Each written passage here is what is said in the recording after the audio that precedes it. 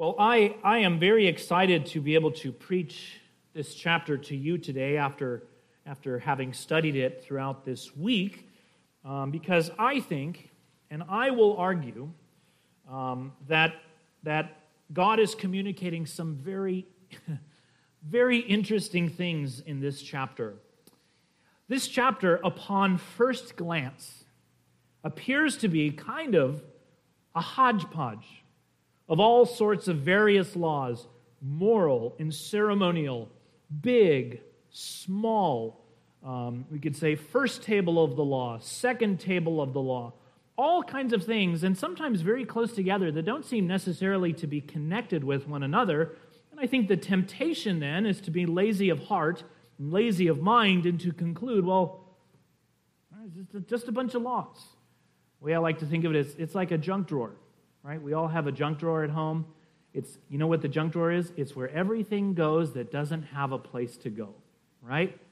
Well, that's what this is. God really didn't have a place for these laws to go, and just this hodgepodge, He just kind of threw them right here, and I think it would be lazy of heart to conclude that. Gordon Wenham says, this chapter covers such a variety of topics that the modern reader finds difficulty in seeing any rhyme or reason in its organization. And yet, after studying this chapter, I was reminded of Psalm 119, verse 18, which we just sang, where it says, "Open my eyes that I may behold wondrous things out of your law." Wondrous things out of your law. I marvel, brothers and sisters, I tell you that every week as I prepare my sermons, God just humbles me week in and week out with the low view with which I often approach His Word, especially at the beginning of the week when I'm just looking at a passage. It's simple, it's straightforward, or it's like, well, okay, there's nothing really mind-blowing going on here. This is just kind of like Bible stuff, right? And then after pressing into it, praying and meditating, it's like, what a fool I was. This is not a junk drawer. This is a drawer with gems. This has gold in it. This is like I should be stoked to preach from this passage, right? That happens to me every week, I feel like, and this week was no exception. And so while there is a bit of hodgepodginess, I think it's intentional, as we'll see. I think God's actually doing some interesting things here. As far as structure, this chapter is not without structure, though at first glance it appears to have no rhyme or reason. In fact, it's full of all kinds of structures and little rhetorical devices, too many, in fact, to actually cover today. But as far as the overall chapter, it divides neatly into 16 paragraphs. Now, I'm using the term paragraph there very loosely. By a paragraph, that could mean one verse with just like one or two commandments in it, really short, or it could mean actually what would really constitute a paragraph, 4 or 5 lines or something like that. They all end, however, with the phrase, "I am the Lord your God." In Hebrew, 3 words, Ani Adonai Elohechem. Ani Adonai Elohechem. Or sometimes just, I am the Lord. Ani Adonai. In fact, if you're looking, perhaps some of you are trying to count the 16 right now, you won't find them necessarily with a modern English version. If you were to try to count them, you might say, "Pastor, I only count 15. That's because the first one is in verse 2, where it says at the end, "For I, the Lord your God, am holy." More literally, in the Hebrew, "For holy, I, the Lord your God." For holy, Ani Adonai Elohechem. And with that one, it adds up to a total of 16. If that's the overall structure of the chapter, the overall theme, I would say, is a filling out of the breadth, the height, the depth, the width, the extensiveness, and the intensiveness of what it means to be holy as God is holy. That is, after all, the very first paragraph of this passage. "You shall be holy, for I, the Lord your God, am holy." By setting this statement at the beginning of the chapter, and by the repetition of the phrase throughout, I am the Lord your God, the effect is that that whole first statement, you shall be holy for I, the Lord your God, am holy, is in effect echoed throughout the whole passage. God is essentially saying, be holy as I am holy. You want to know what that looks like? Every one of you shall revere his mother and father. I am the Lord your God. Be holy as I am holy. You want to know what holiness looks like? You shall not hate your brother in your heart. That's what true holiness looks like. In this sense, then, God is fleshing out his holiness and what it means to actually keep the law. It's interesting also, as many scholars, old and new, have noticed that the Ten Commandments are another central part of the main theme of holiness. Not only are most of them mentioned explicitly, but all of them are implied in one way or another. And indeed, the great summary of the Ten Commandments, at least as far as duty to our neighbor is concerned, the great summary, which James calls the royal law, you shall love your neighbor as yourself, is found in the very center of this chapter. If we were to divide the 16 paragraphs into two, or simply just divide the total of verses, the royal law to love your neighbor as yourself is the very center and heart of the chapter. I think that's intentional. In fact, as one commentator points out, chapters 18 and 20 within the Holiness Code, remember I told you this last section is called the Holiness Code, 18 through 20 make up their own subsection within the Holiness Code. He argues that chapters 18 and 20 mirror one another, because in both you deal with prohibitions against sexual sins and child sacrifice to Molech. We'll see next week that those it's very much not a repetition, but it's a mirror of chapter 18. This has the effect that they form bookends around chapter 19. He says, chapters 18 and 20 are written in parallel so as to frame chapter 19, since both deal with prohibitions against various sexual offenses and idolatry. By contrast, chapter 19 offers positive rules and is unified by the Ten Commandments, with all the Ten Commandments being either alluded to or quoted. This central chapter may be summarized by its own center, the admonition to love your neighbor as yourself in verse 18. And so, what I think God is doing in this chapter is that far from a hodgepodge of just a bunch of sprinkling of commandments, I think he's actually demonstrating the staggering demands of what the law actually demands from us to show the great height of what true holiness is. I think when we truly have a sight, if we truly have a sight of the law, not our own truncated version of the law. Our heart is constantly trying to make a doable law, right? Even as Christian, this happens. To see the law as it truly is undoes you. I'm reminded of a scene from the movie The Count of Monte Cristo. I may have shared this with you in the past. But I like this scene where the main character, Edmond Dantes, he's in the very worst of prisons. It's the darkest of darkest. Even later on when he says the name, and I haven't read the book, I only know the movie, okay? Even later on when he says the name of it, people hear it and they're like, oh, you were in that prison. It was so dark. There's a scene where he meets a priest who is another prisoner who's been there longer. And Edmund says to him, kind of as a way of showing his credentials of suffering, how much time he has done in solitary confinement. He's only taken out once a year to be beaten, and then the rest he's by himself. He says, there are 72,519 stones in the walls of my cell. I have counted them many times. And the priest says, but have you named them yet? And Edmond just starts weeping. the madness of a mind, how long you would have to be in a cell to be like, well, that's Bob, that's Jim, like, that's despair. And so he starts crying. But brothers and sisters, that's what a clear view of the law does.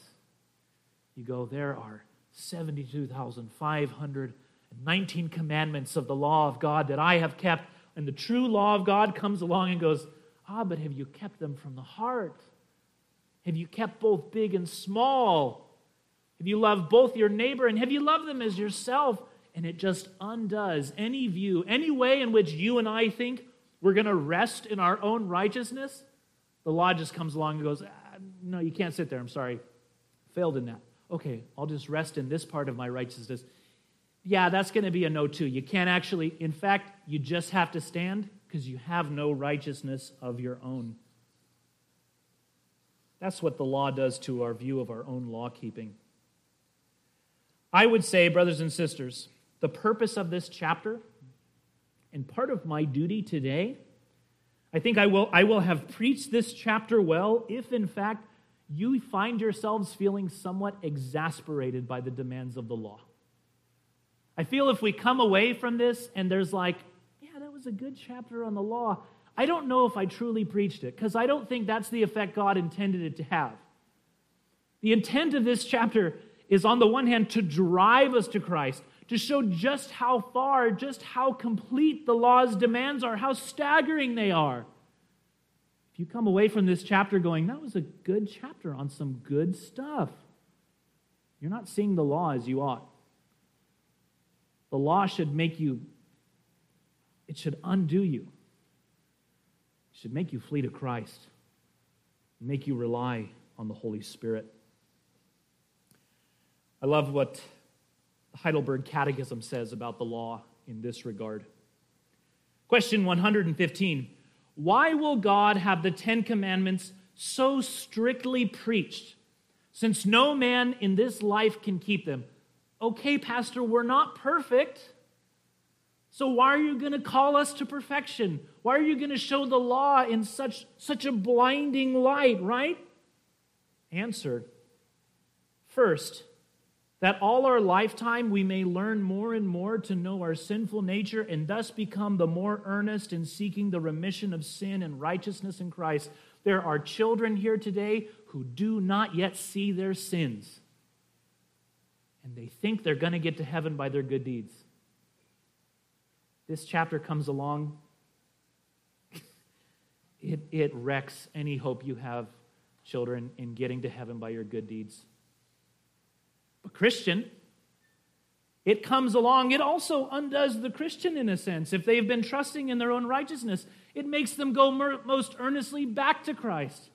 Oh, to be clothed in the righteousness of Christ after beholding my sin in the law.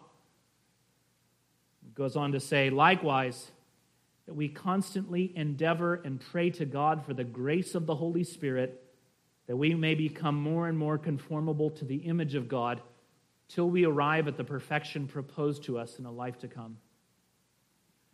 When you are undone by the law, it makes you not only come to Christ for righteousness, but then to the Spirit for the enabling, apart from which you can't keep the smallest of commandments. You can keep none of it, not the smallest, apart from the aid of the Spirit. That's the proper effect of this chapter. Well, what I'd like us to do then, brothers and sisters, is to walk through the passage, and on the one hand, note simply the content and the obligations of each commandment, while on the other hand, noting other interesting ways that the Lord is fleshing out the law. I said last week, sometimes in Scripture, the medium is the message. Remember that? The medium is the message. We see that also in this chapter. Certain laws are mixed together. They're placed side by side when God could have done it any other way, and yet all of that is calculated for effect. There's a lot of medium through the message kind of stuff all throughout this chapter, and we want to note that. Okay? Beginning in verse 1. And the Lord spoke to Moses, saying, Speak to all the congregation of the people of Israel, and say to them, You shall be holy, for I, the Lord your God, am holy. As I said, that's the central theme beginning. Verse 3. Every one of you shall revere his mother and his father, and you shall keep my Sabbaths. I am the Lord your God. Right away, right out the gate, I think there's a lot of things happening in verse 3, a lot of medium is the message kind of things, okay? First, Note that both of these commandments are directly taken from the 10th commandments. They are the 5th commandment to honor father and mother, and the 4th commandment to keep the Sabbath. Next, note that each of these commandments is taken from a different table of the law, as we call it. To keep the Sabbath belongs to the first table of the law, which covers our duty to God, and to honor father and mother comes from the second table, which covers our duty to our neighbor. Lastly, note that while God could have taken any commandments from either table of the law, yet with these two, we might say that the two tables of the law touch, as it were. They are the closest commandment of either table to the other table. The 4th commandment is the last commandment of the first table, while the 5th commandment is the first commandment of the second table. The intention of which I believe of putting both of these into one paragraph is to show that the tables of the law, though distinct, are nevertheless inseparable from one another. Do you want to know, Christian, how you're doing in terms of your duty to God? How are you doing in your duty to the first table of the law, loving God? How do you fulfill the second table of the law, loving your neighbor? If you look at that, it will tell you how you're doing in the first. John says in 1 John 4:20, if anyone says, I love God, I am fulfilling the first table of the law, and hates his brother, he is a liar. What's he a liar about? He's not fulfilling the first table of the law. Why? Because he hates his brother. Similarly, or he says, for he who does not love his brother whom he has not seen cannot love God.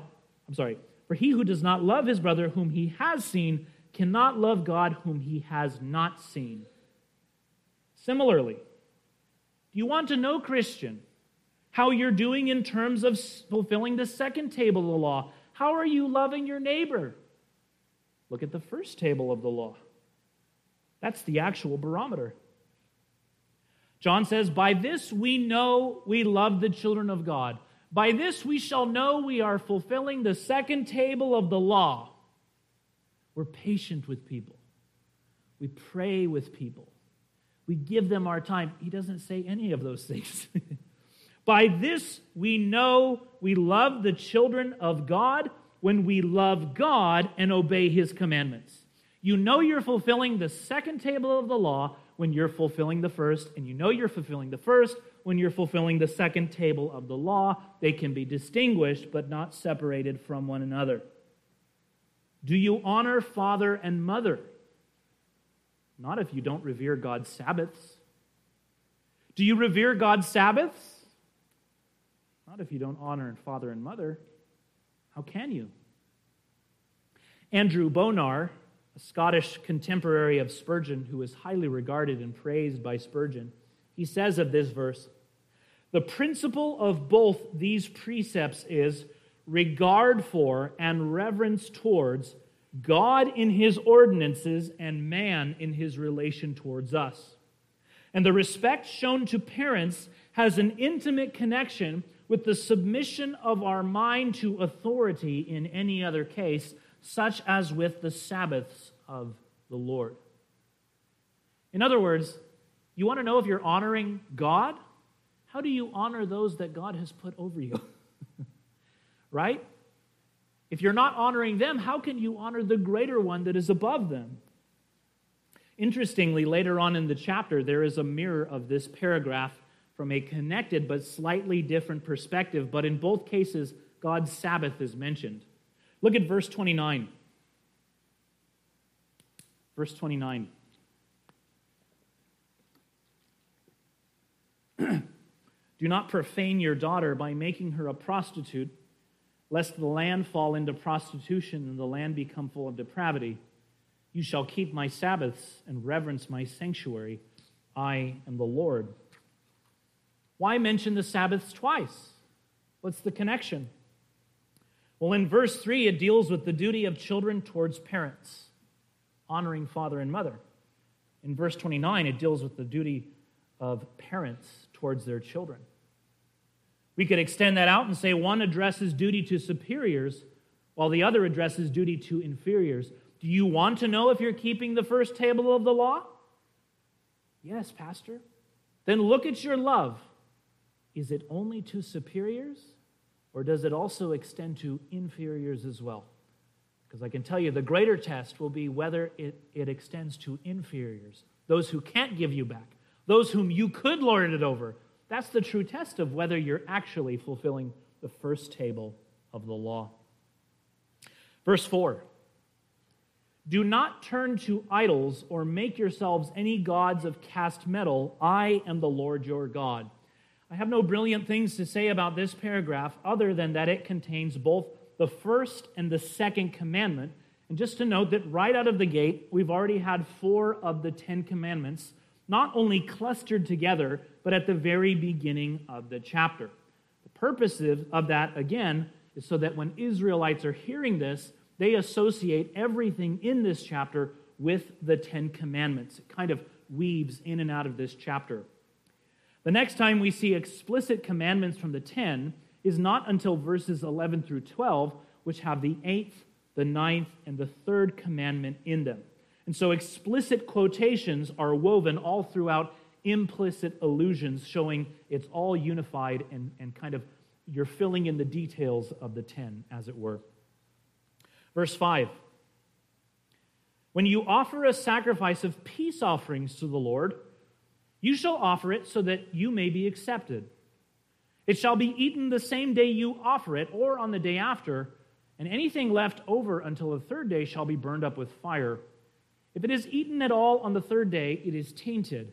It will not be accepted. And everyone who eats it shall bear his iniquity, because he has profaned what is holy to the Lord, and that person shall be cut off from his people.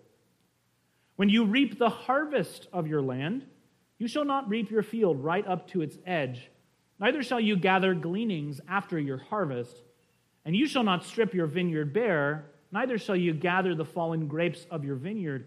You shall leave them for the poor and for the sojourner. I am the Lord your God. Now, all 6 of those verses, really with the 2 kinds of commandments, one harvest and vineyard commandments towards the end, and peace offering commandments towards the one, those all constitute one paragraph, which means there's some connection between them. If we analyze a bit further, we can say that both deal with food and eating in some respect. They deal with the circumstances under which something can be eaten or not eaten. And yet the first instance is an application from the ceremonial law, while the second, we would say, comes from the moral law. Verses 5 through 8 deal with when it was acceptable to eat the peace offering. It could be eaten on the 1st and the 2nd day, but not on the 3rd, probably, as I've said before, because by that time, you were just kind of treating it like leftovers. It was no longer associated with a peace offering to God. It was missing the fact of, I'm having communion with God. It was just like food, and so it was not being treated as holy or as it had been consecrated for its special purpose. It was really just gluttonous at that point. Verses 9 through 10 deal similarly with eating, at least by implication, since what you keep from your harvest is what you eat, and what you leave behind is what you don't eat. Israelites were not to reap right up to the edge of the field, meaning that the outer perimeter generally was to be untouched so that the poor or travelers or passersby might eat as they walked by. Neither were they to gather the gleanings. Gleanings refer to what's left in the field, either because it's still in the field or it fell on the ground, after you have gone through it once to harvest. Perhaps you didn't pluck up everything. Perhaps some of it fell to ground. That's the gleanings. And those too were to be left for passersby. This, in fact, is what Christ and his disciples were doing in Matthew 12, where it says at that time, Jesus went through the grain fields on the Sabbath. His disciples were hungry, and they began to pluck heads of grain and to eat. That was not stealing. That was something that you could do in ancient Israel. In verse 10, we see that the same was also true of the vine, not just the wheat field. Some was to be left for the poor or the foreigner. And so, just like with the peace offering, to gather anymore, to eat anymore, as it were, was merely to be gluttonous and to not use what God gave according to God's purpose. God gave food, but not so that you could be miserly and covetous with it. An Israelite may be very fastidious with regard to the ceremonial law to not misuse the Passover. They may be very clear. It's the second day, I have to eat all of this, or the third day, no, I have to burn the rest of it. And yet, if he harvests his fields right up to the edge, it's as if the Lord is saying, that's just as much a profaning of my name as to profane the peace offering. Likewise, someone might argue, well, I do big picture stuff. I help my neighbor. I don't get too worked up about all that religious stuff and the details. I don't worry too much about that. I love people. I help them. Placing them here together, God says if you profane his peace offering, your generosity to the poor is just a farce. Furthermore, it's interesting that it is the peace offering that is mentioned. On the one hand, that's not all that interesting because that was the only one that could be eaten by an Israelite. But on the other hand, the peace offering was a thanksgiving offering back to God for his goodness to you.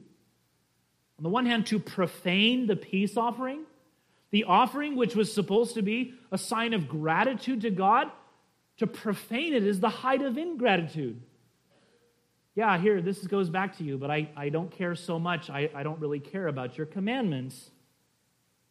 And yet, so also is trying to keep an entire harvest that God gave to you all to yourself. That too is ingratitude, not just to your neighbor, but to God. It's interesting.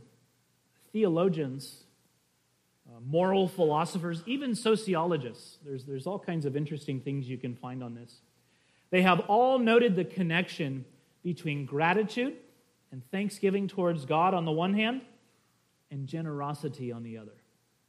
Gratitude and generosity. They are twin virtues. Gratitude gives birth to generosity, ingratitude to miserliness.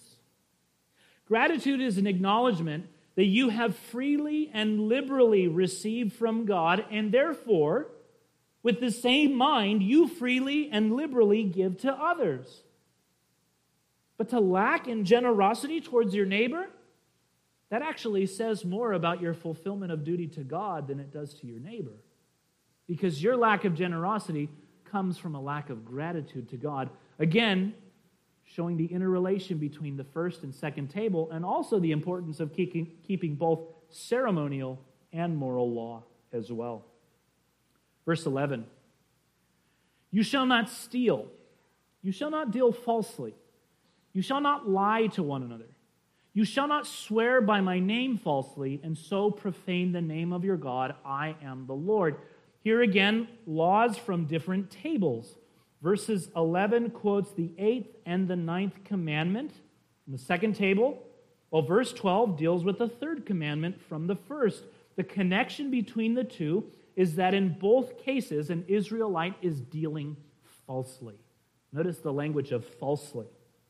In the first case, they are dealing falsely with their neighbor, and yet, in the second, they are dealing falsely with God's name, such that by one and the same law, both tables of the law are actually broken. Verse 13, you shall not oppress your neighbor or rob him. The wages of a hired worker shall not remain with you all night until the morning. You shall not curse the deaf or put a stumbling block before the blind, but you shall fear your God. I am the Lord. Here, the unifying theme, I would say, of this paragraph is that first word, to oppress, to oppress.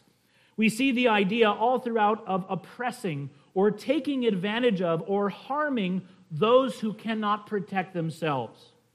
The poor day laborer who only makes enough for each day, it would be easy to take advantage of him. What's he going to do? I have his wages. Tell him to go somewhere else. He can hire a lawyer with the wages that I have, right? No, you laugh about it, because what's he going to do? The poor deaf person can't even hear the curse with which they are cursed. The blind person can't see who put the block in front of them that they might get justice. In all of these cases, it is oppressing someone who is weaker than you, who can't seek justice. And it's oppression. However, the paragraph ends with the phrase, they shall fear God. They shall fear God. Not only is Israel to avoid all these things, but by contrast, they shall fear God. Ultimately, at the heart of oppression, at the heart of all these sins here, is a lack of the fear of God. In Malachi 3:5, God describes those who swear falsely, who oppress the hired worker in his wages, the widow and the fatherless, who thrust aside the sojourner as those who do not fear me. They have no fear of God. Why? Because if they did, they would remember his commandment in Exodus 22. If you do mistreat them and they cry out to me, I will surely hear their cry, and my wrath will burn, and I will kill you with the sword, and your wives shall become widows, and your children shall become fatherless. We might say those are social justice, sins of social justice here. They're actually violations of the first table of the law just as much. Verse 15. You shall do no injustice in court. You shall not be partial to the poor or defer to the great, but in righteousness you shall judge your neighbor. You shall not go around as a slanderer among your people, and you shall not stand up against the life of your neighbor. I am the Lord. This paragraph begins and ends with calls for acting justly in an actual courtroom setting. What's very interesting, though, is that sandwiched in the middle is just a general prohibition against slandering, or what we might just call gossiping. In fact, I like what the King James says, you shall not go about as a talebearer amongst your people. On the one hand, we see laws of great magnitude. To lie in court, we have a special name for that. That's perjury. That's a crime. It's also, we see, when someone's life is on the line, as intimated by the words, you shall not stand up against the life of your neighbor. The implication is by giving false witness, you are condemning them to death. These are big-time lies. And sandwiched in between is the gossip. The person who goes about not in a public courtroom, but privately. Not harming someone's life, but their reputation. Perhaps the meaning then is that just according to our Lord, to look at a woman with lustful intent is to commit adultery with her in the heart, so also to slander someone in private is to condemn them and not care about their life like the person who slanders in a courtroom. Very, very vast differences between the two. One is by far more condemnable, right? To actually perjure and send someone to death, that's a greater sin. But they're both of the same stock. It's the same poison, just different degrees. God says that's how he views it. Verse 17. You shall not hate your brother in your heart, but you shall reason frankly with your neighbor, lest you incur sin because of him. You shall not take vengeance or bear a grudge against the sons of your people, but you shall love your neighbor as yourself. I am the Lord. With these verses, we are not only quite literally dealing with the heart of the matter, such as not hating in the heart, not bearing a grudge in the heart, but there is a crescendo leading up to the royal law at verse 18. In fact, I was going to put this in the order of service, but I didn't have time. It uses 4 different kinds of synonyms for the word neighbor. And in this one, in the last paragraph, it has 4 different terms for neighbor, sons of your people, your brother, neighbor, and then another term that's very interchangeable with neighbor. But it starts back 4 paragraphs before where it just has one term, the next paragraph has another, the next one has 3 of them, and then the 4th one has all 4, such that there's kind of this crescendo of talking about brotherly love. This is the royal law. This is the heart of the passage. This is the heart of the law. And this is the heart and height of true godliness. Paul says, for the whole law is fulfilled in one word, you shall love your neighbor as yourself. This is why he warns the Corinthians, if I speak in the tongues of men and of angels, but have not love, I am a noisy gong or a clanging cymbal. If I have prophetic powers and understand all mysteries and all knowledge, and if I have all faith so as to remove mountains but have not love, I am nothing. If I give away all I have, and I deliver up my body to be burned but have not love, I gain nothing. That's not sentimentalism. That's the heart of the law. If you do all those things but have not love, you're a lawbreaker. You've not kept it. Note, we are not only to love our neighbor, which everyone would say they do in some sense.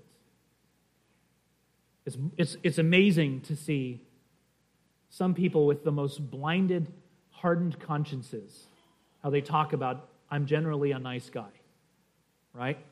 I generally love other people, right? Everyone says that when we go evangelizing. Yeah, I love people, right? The law doesn't let you get off that easy. You shall not only love your neighbor, but love them as yourself. Children, do you want to fulfill the second commandment, the great commandment to love your neighbor? Love your siblings as yourself. That's what this is calling you to do. Just as you like when people are nice to you, you like when people are thoughtful for you, you like when people are patient and you forgive, you like all those things, right? It's nice to receive them. Guess what? The law says to truly fulfill the law, that's exactly how you treat others. Christ explained it with great plainness. How many times have these exact words come out of the mouths of pagans and they don't know they're actually quoting Jesus? Whatever you wish that others would do to you, do also to them. That's all it means. That's why Christ says, for this is the law and the prophets. He's giving an explanation of Leviticus 19:18. This is what it means to truly love, brothers and sisters, as yourselves. That's the height of it. That's the staggering weight of it. Moving on a bit more quickly, verse 19, you shall keep my statutes. You shall not let your cattle breed with a different kind. You shall not sow your fields with two kinds of seed, nor shall you wear a garment of cloth made of two kinds of material. What I love about this verse is the shocking contrast between this and the weightiness of the last verse. Jesus talks about the weightier matters of the law. And there's a way to talk about that. That would be contradicting Christ, right? Some things are indeed weightier. And we could say with verse 18, we were just touching upon the weightiest matters. And yet right after it, where do we go? Some of the simplest things we might say, things that are to the world laughable. Not sowing your fields with two kinds of seed. Not wearing a garment of cloth made of two kinds of material. Gordon Wenham notes that to the modern reader, and oftentimes we hear this from unbelievers, this section proceeds from the sublime, loving neighbor as yourself, to the ridiculous. But as he says, in Israel, both were aspects of holiness. Indeed, those sowing a field with the different types of seeds, wearing garments of mixed fabrics, may not be ranked amongst the weightiest matters of the law. It does not mean they have no weight. They have weight since they come from God. They too were given, as is seen by the fact that they proceed right after verse 18, and I think that that's intentional. I think that's the point. After all, although Christ criticized the Pharisees for not keeping the weightier matters of the law, he also warned, whoever relaxes one of the least of these commandments and teaches others to do the same will be called the least in the kingdom of heaven. The least in the kingdom of heaven. Very powerful language. Or as James says, whoever keeps the whole law but fails in one point has become accountable for all of it. An Israelite might have so much love. They might be loved far and wide for their great generosity, their great humility, loving others as they themselves would want to be loved. And yet if they don't pay attention to this, all of that becomes law-breaking instead of law-keeping. The worldly person hears that, becomes highly offended. You're telling me, the Mother Teresas of the world, you're telling me the Gandhis of the world, which actually if you know more about them, you'd be like, well, I don't know about that, right? You're telling me the people who live a life of rich generosity and serving others, and yet because they just don't really care whether their shirt is half cotton or half polyester in Israel, that person is going to hell for law breaking. Yeah, that's what the law of God says. If they didn't bother about whether their shirt was half cotton, half polyester, when they knew that the God of the universe gave it, the great I am, then they don't fear or love God as they ought to. If they don't love or fear God as they ought to, then they don't love their brothers. Again, as John says, by this we know we love the children of God when we love God and obey His commandments. I had a friend a long time ago. He hated God. He was such a snarky atheist. I told him, I said, can I pray for you? He said, you can pray for me, Ryan. But just note, I can beat your faith out of you if I wanted to. And he said, okay, I'm going to close my eyes and pray. I prayed for him. But he told me a story. This was like, every atheist has a story of like, I was so wounded by what this religious person did, and that's how I justify my rebellion against God. And he said, I went to church once. It was a church I was going to. And the minister told me I could not actually love my family because I don't love God. Highly offended by that. I know he loved his family a lot. He had a good relationship with his parents. He didn't love them as he ought to have because he hated their maker. How could you hate the thing that made them and love the product? You can't, as you truly ought to. And he was so offended by this, and the law does not care. You have great love, but you reject the tiniest of God's commandments. Your love is hatred, undone. Not love as it ought to be. Continuing on very quickly now, or else we're never going to finish. If a man lies sexually with a woman who is a slave assigned to another man, and yet not ransomed or given her freedom, a distinction shall be made. It shall not be put to death because she was not free, but he shall bring his compensation to the Lord to the entrance of the tent of meeting, a ram for a guilt offering, and the priest shall make atonement for him with the ram of the guilt offering before the Lord for his sin that he has committed, and he shall be forgiven for the sin. This passage is clarifying that though the death penalty was normally the punishment for fornication, yet that was not the case when the woman was a slave, probably for her, because she's not free. On the one hand, she might have felt pressure to go along with it because this is her master or something. And also because in the ancient world, she did not have as much value as a free woman.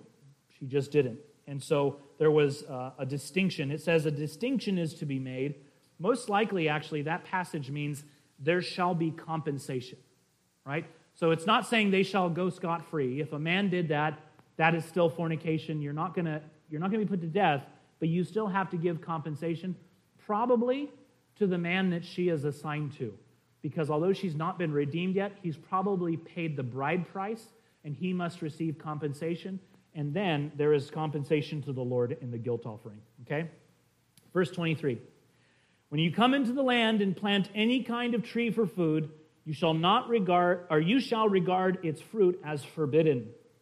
3 years it shall be forbidden to you, it must not be eaten, and in the 4th year all its fruit shall be holy, an offering of praise to the Lord. But in the 5th year you may eat of its fruit to increase its yield for you.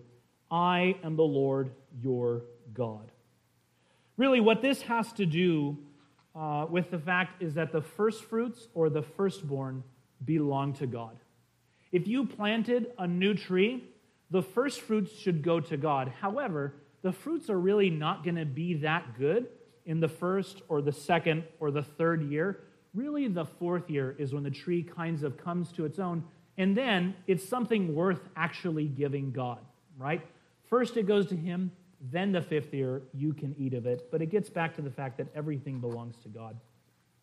Verse 26, you shall not eat any flesh with the blood in it. You shall not interpret omens or tell fortunes. You shall not round off the hair on your temples or mar the edges of your beard. You shall not make any cuts on your body for the dead or tattoo yourselves. I am the Lord. Do not profane your daughter by making her a prostitute, lest the land fall into prostitution and the land become full of depravity. You shall keep my Sabbaths and reverence my sanctuary. I am the Lord. Do not turn to mediums and necromancers. Do not seek them out, and so make yourselves unclean by them. I am the Lord your God. Here I would say in these 3 paragraphs, most of the commandments have to do with avoiding pagan practices of worship or ancestor worship. This may also be why the prohibition against a man making his daughter a prostitute is here. Temple prostitution was a thing in the ancient world, and perhaps it's here because it's not only forbidding prostituting your child in general, but in the sense of perhaps someone would say, well, it's given for a good cause, right? They're becoming a temple prostitute. The term actually for a temple prostitute is something along the lines of like a holy or a consecrated one. And that's how they were seen in the ancient world in other parts. So perhaps a man might justify his sin, well, I'm not just prostituting her, I'm putting her into holy service to God somehow, right? Here we'll just note that in addition, I'm sorry, I have to keep going here, sorry. Finally, verse 32. You shall stand up before the gray head and honor the face of an old man. You shall fear your God. I am the Lord. If oppressing the weak and the needy is a lack of fear of God, so also is not honoring the aged, right? On the one hand, the fear of God makes you treat your inferiors good, but also treats your superiors good as well. Verse 33. When a stranger sojourns with you in your land, you shall do him no wrong. You shall not do him wrong. You shall treat the stranger who sojourns with you as a native among you, and you shall love him as yourself. For you were strangers in the land of Egypt. I am the Lord your God. You shall do no wrong in judgment, in measures of length, or weight, or quantity. You shall have just balances, just weights, a just ephah, and a just hin. I am the Lord your God who brought you out of the land of Egypt, and you shall observe all my statutes and my rules and do them. I am the Lord your God.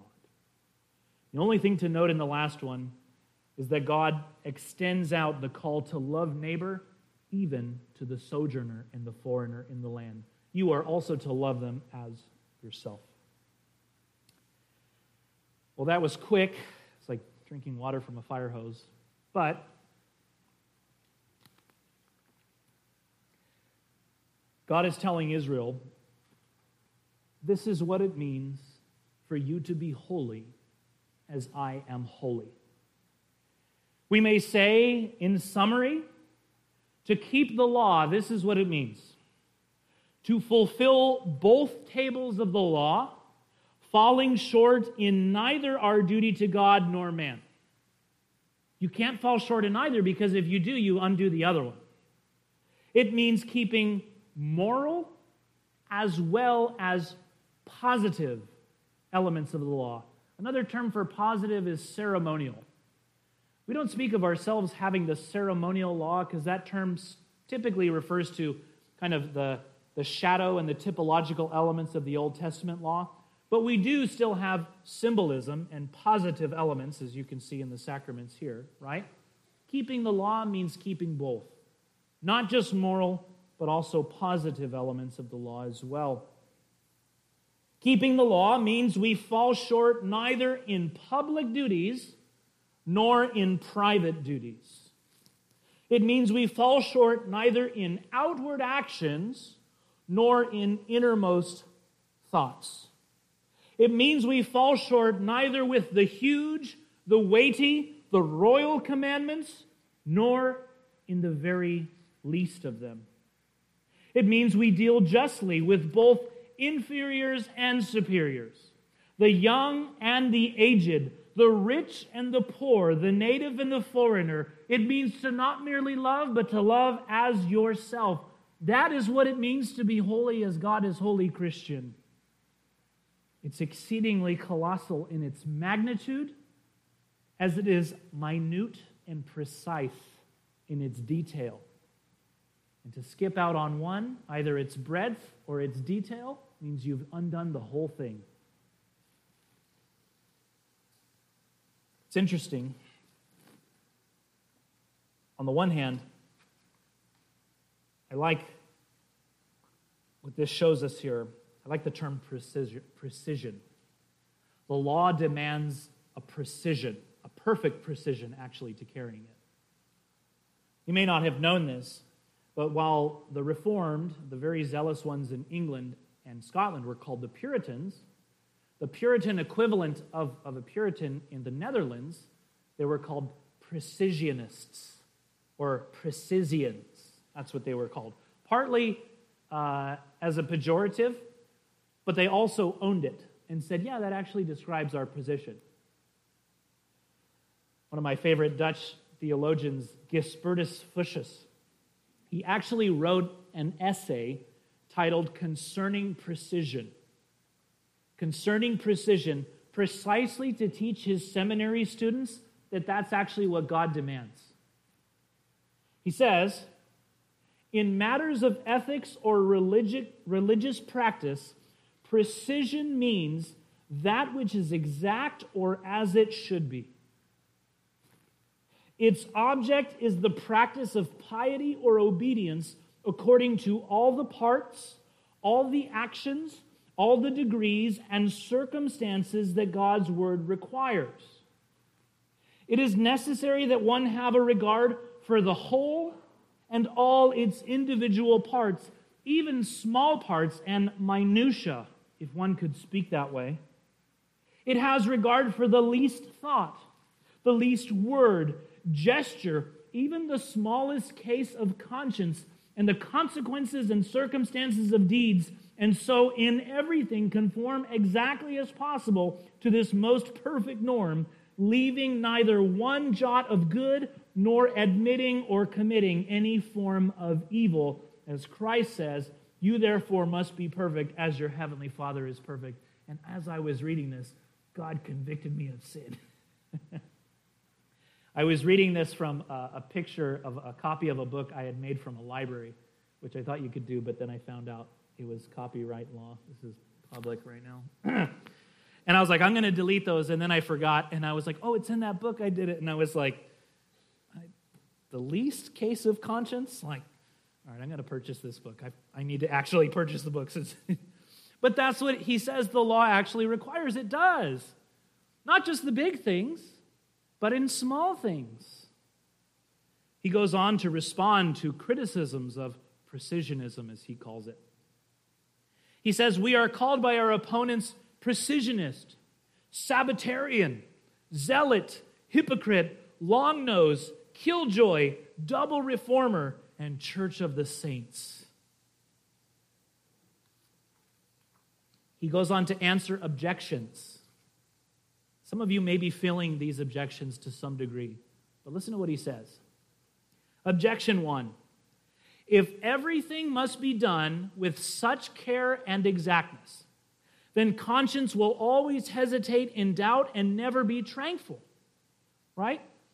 If I am to handle matters of conscience with massive things, with the same degree of care as I handle small cases of conscience, and by small case of conscience, I mean you're fighting in your conscience, should I do this or is this sin?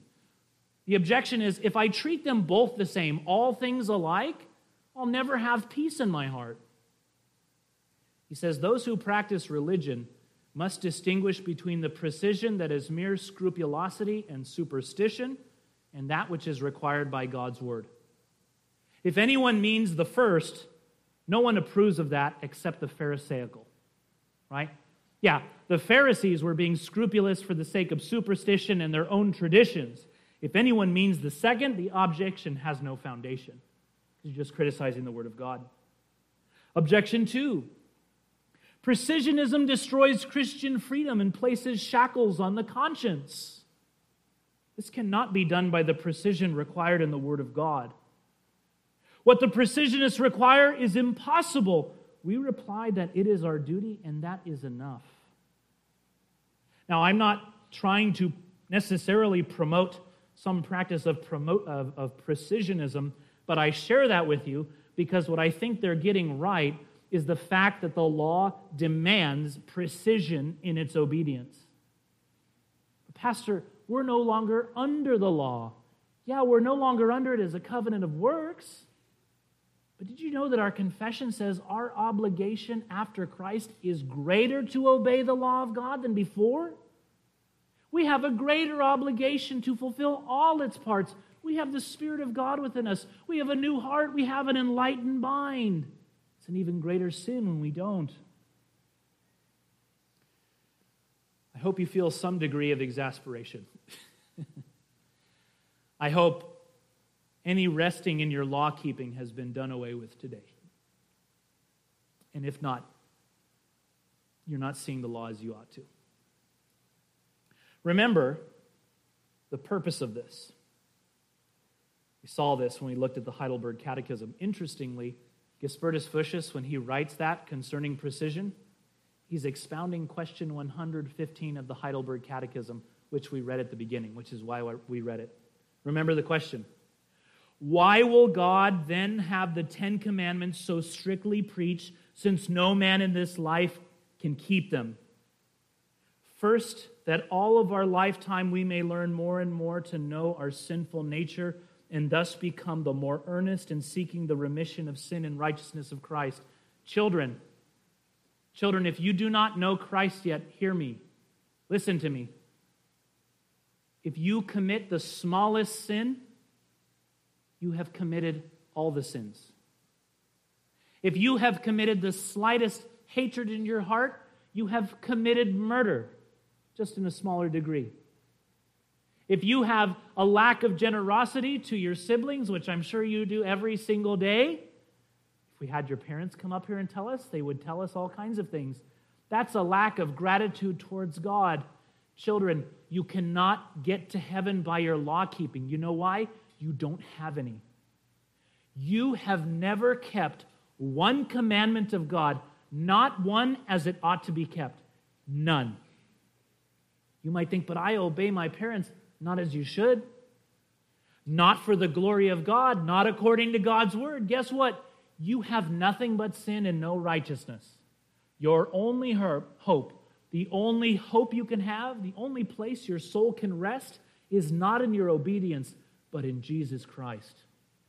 He will forgive your sins and give you a righteousness of His perfect law-keeping. Christian, rest more and more in Christ on the one hand. If you have a tendency to look at your law-keeping and find a nice, comfortable chair that you can rest in and comfort your conscience with, don't. A chair doesn't exist.